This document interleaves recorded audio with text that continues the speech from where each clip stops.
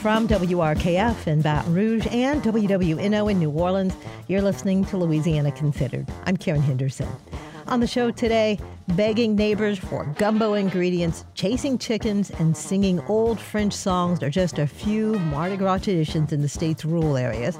We learn more about the history of Cajun Mardi Gras, plus we hear about carnival history across state lines in Mobile, Alabama. But first, it's Lundi Gras, Fat Monday, the day before the carnival season's big finale. That means parties, balls, and of course, parades. It's also a time when the city's cultural history is on display.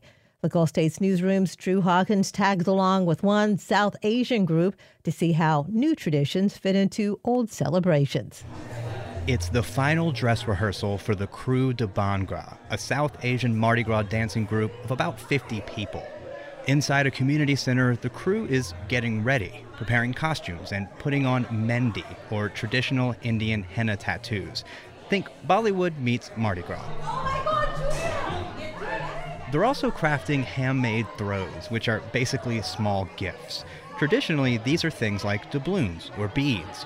But co-founder Monica Don says they're putting their own spin on it. We're giving out things that are traditional and DIY, so bindis, bangles, and then, like I mentioned, these cookbooks that we put together that are QR codes that have a link to our cookbooks, and then also some colonial facts, which everyone needs to know.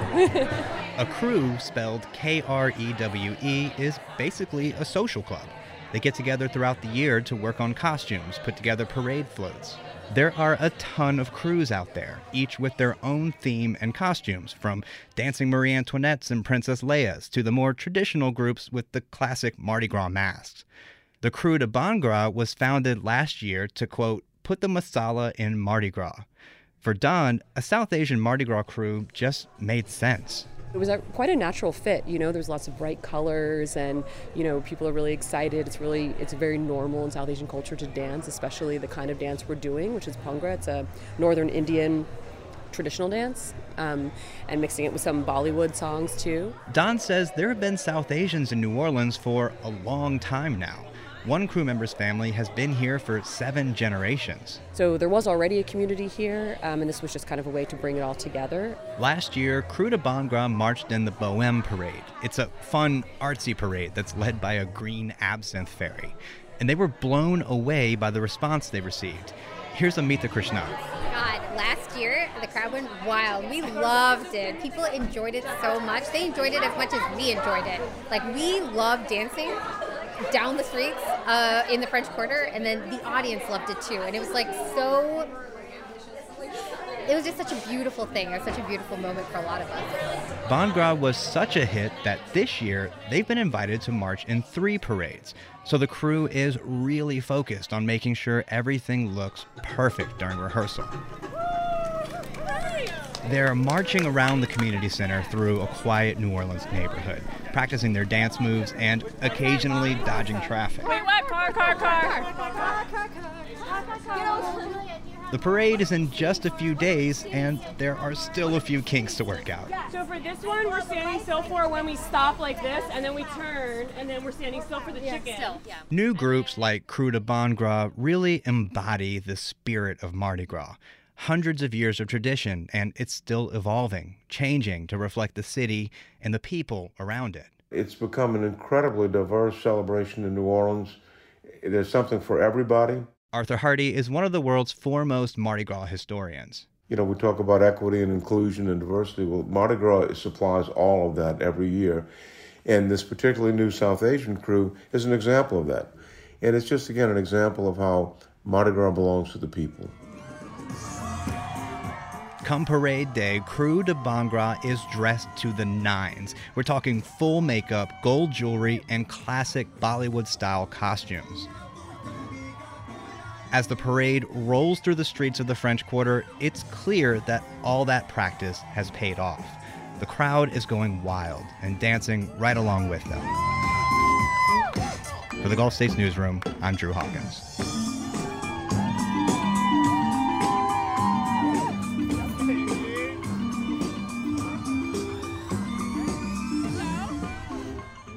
While elaborate parades and fancy balls might be synonymous with Mardi Gras in New Orleans or Baton Rouge, in more rural areas of the state, the holiday takes on its own unique traditions.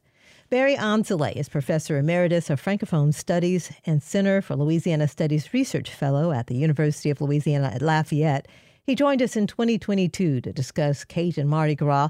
Today, we give that conversation another listen. Well, the Mardi Gras season traditionally begins on 12th night, Epiphany, a Christian holiday, 12 days after Christmas that marks when the three wise men visited the Christ child. How did this become the launch of the revelry we know today?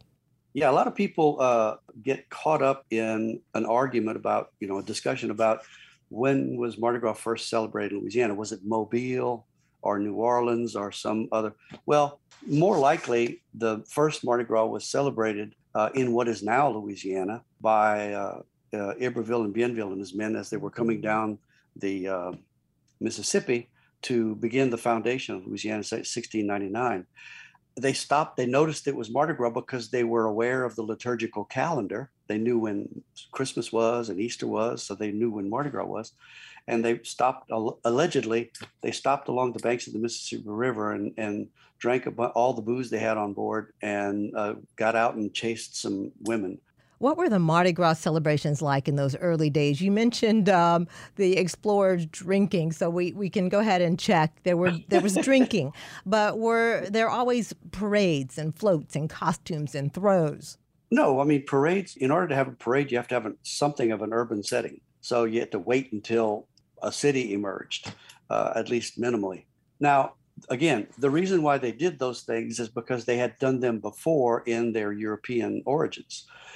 There were two basic branches of the Mardi Gras in Europe. One was urban and the other was rural.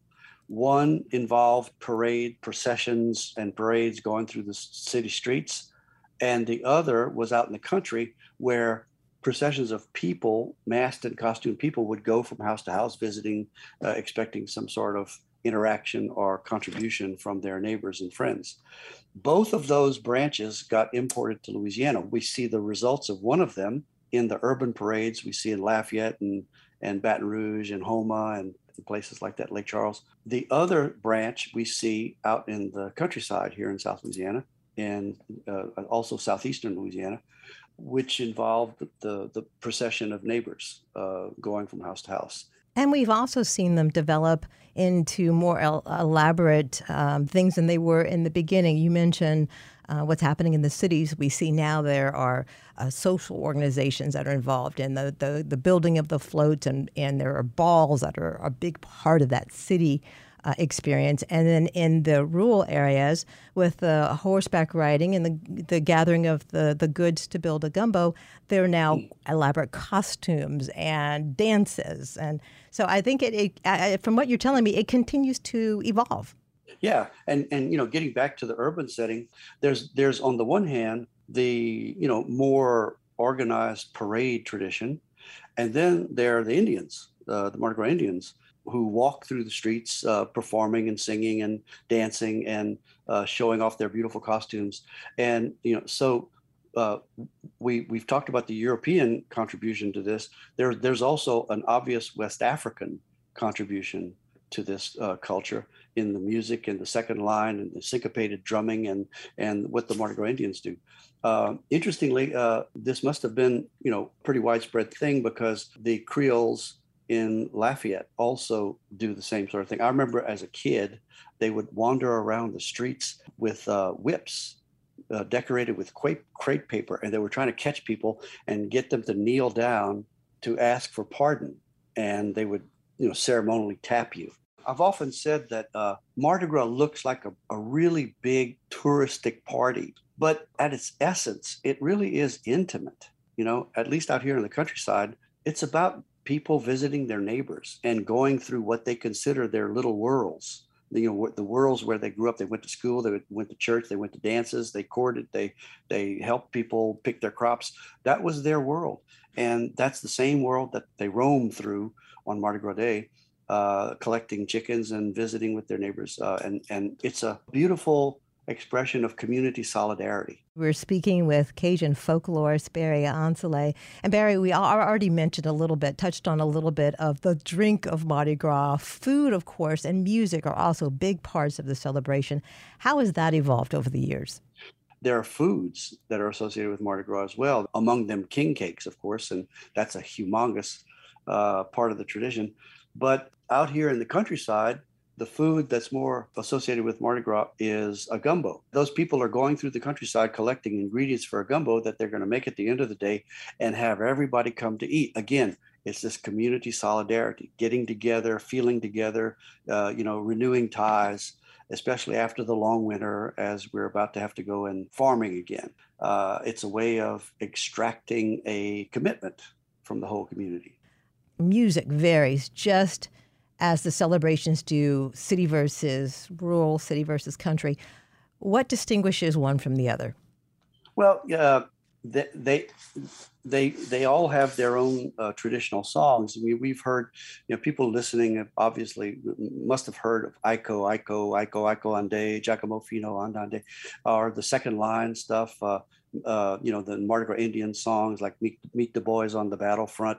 Those were songs that were associated with marching bands and groups of singers. Out here in the countryside, there were similarly songs that are sung as people are approaching houses, and they're performed sometimes by musicians who also sing words, lyrics, but also sometimes by the whole group. As they're approaching the house, they sing a begging song. And there's some really interesting aspects to this, by the way. Out here in the countryside, they're singing in French, right?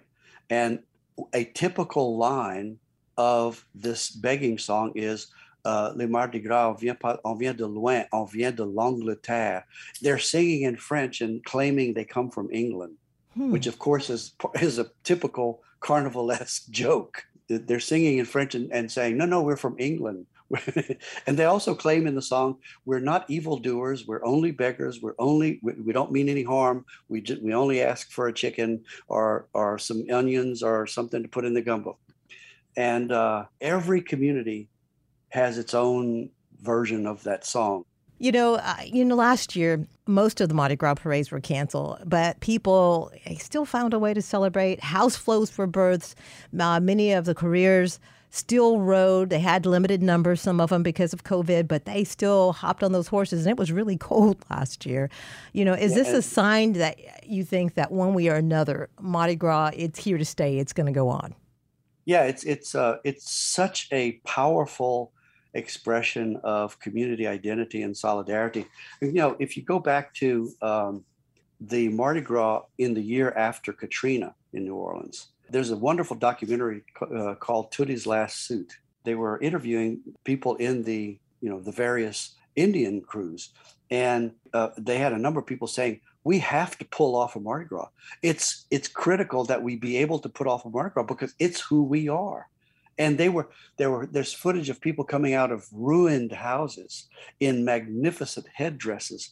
And while that might seem incongruous, it was not. It was exactly what New Orleans as a community needed. New Orleans as a community needed to know that it was going to survive. And one way they knew they were going to survive is if they could pull off any kind of Mardi Gras at all. I think we kind of see that happening with COVID. Some of the runs were canceled, but some of the others went on, and they incorporated COVID masking into their masking strategies, which is brilliant.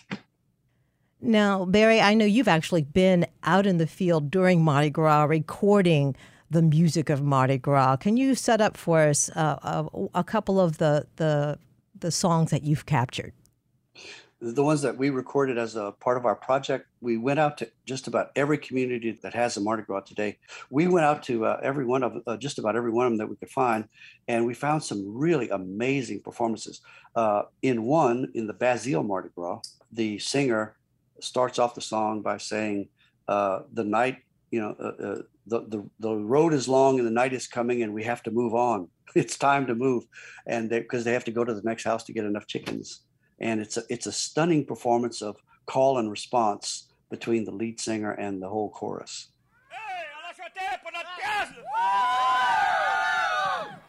Capitaine, capitaine, voyate flaggy hot gacon. La route est grande, la nuit est longue et les peut se pas vite. Les Lundi Gras viennent une fois par an de demander la charité. Une fois par an, c'est pas trop souvent pour vous quand même. C'est hip, c'est hot, et mon cher camarade. And in another version, we were in Gros Marais, and their song has to do with the dwindling bottle. And they get to the end, they get to the dregs, and they say, now even the dregs are gone. We have to find another bottle. And at their song ends, the whole group sings this together, and the song ends by saying, we're not so foolish as to move along without one more song, one more drink. Every song worth singing is worth toasting.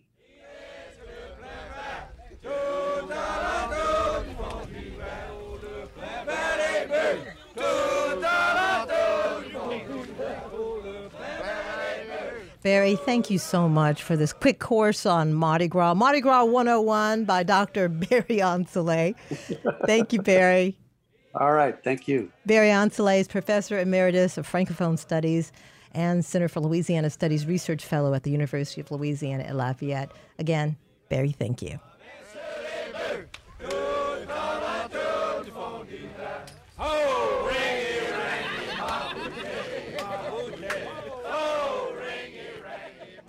You're listening to Louisiana Considered from WRKF in Baton Rouge and WWNO in New Orleans. I'm Karen Henderson.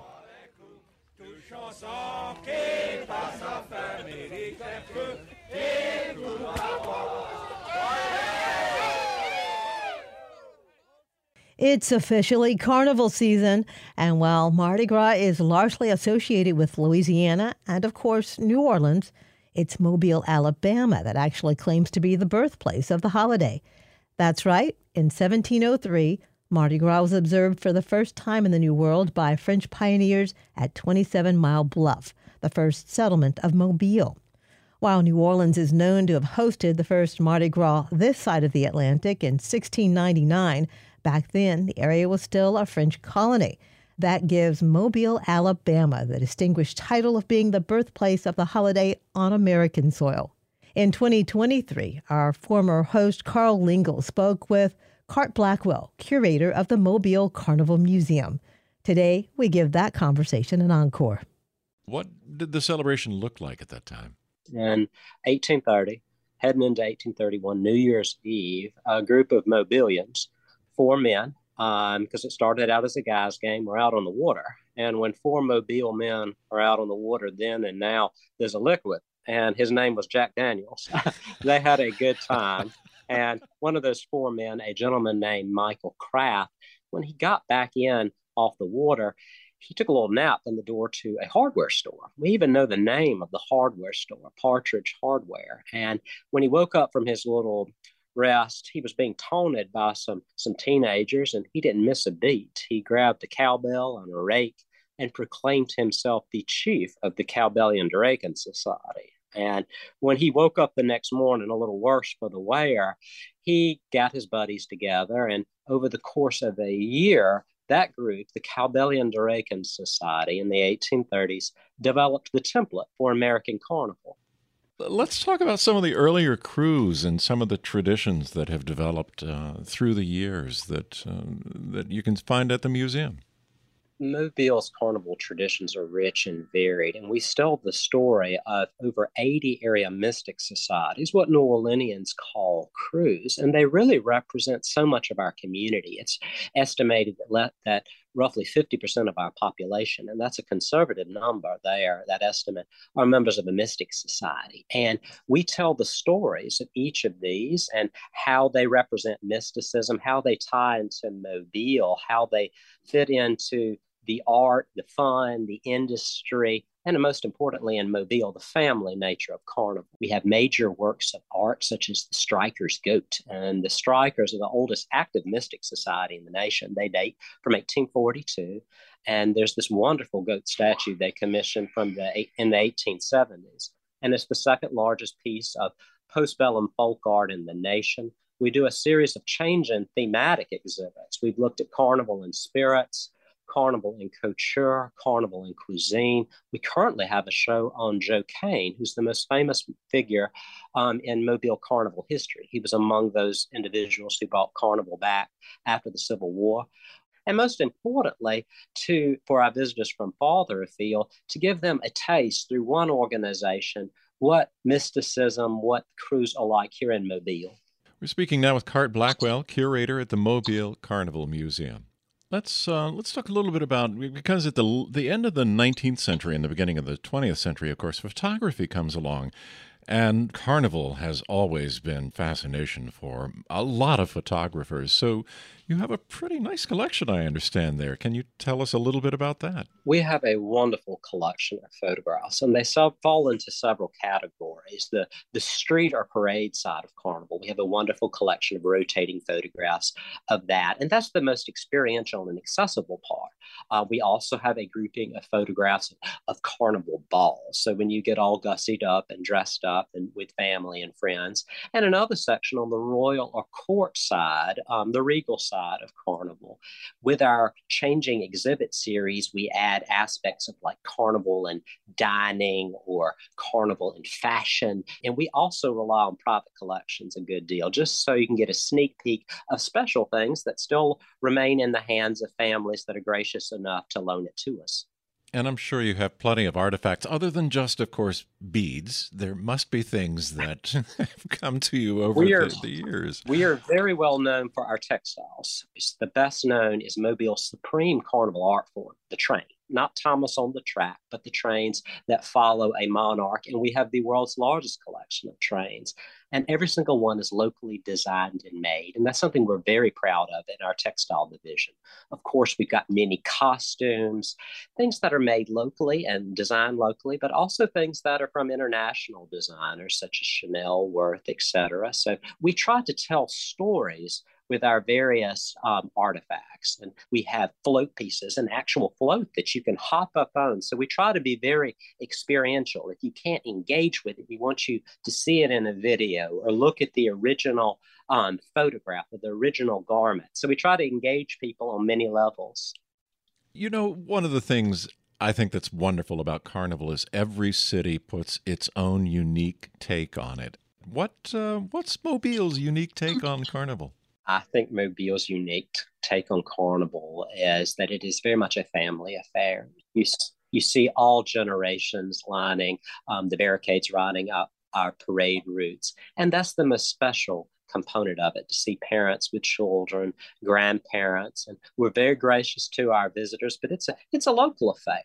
And I think that that's something that people visiting our city from other places during Carnival, that is the most endearing component, that it is anchored in our community, which makes it very special, very safe, very engaging, and what keeps people here. And if they don't live here in Mobile anymore, it's going to draw them back. If the Mobilean has moved away, they might not come back for Christmas or New Year's or 4th of July, but they'll come back for Mardi Gras. Cart Blackwell, thank you so much for your time today. This has been great. Carl, it's been fantastic being with y'all. That was Cart Blackwell, curator at the Mobile Carnival Museum. You're listening to Louisiana Considered on WWNO and WRKF. From WRKF in Baton Rouge and WWNO in New Orleans, you've been listening to Louisiana Considered. I'm Karen Henderson. Thanks to our guest, Barry Ancelet, Professor Emeritus of Francophone Studies at the University of Louisiana at Lafayette, and Cart Blackwell, curator of the Mobile Carnival Museum. Our managing producer is Alana Schreiber, and our assistant producer is Aubrey Procell. Our engineer is Garrett Pittman. You can listen to Louisiana Considered Monday through Friday at noon and 7 p.m. It's available on Spotify, Google Play, and wherever you get your podcasts. Major support for Louisiana Considered provided by Rouse's Markets, a Louisiana shopping experience, with additional support from the Greater New Orleans Foundation.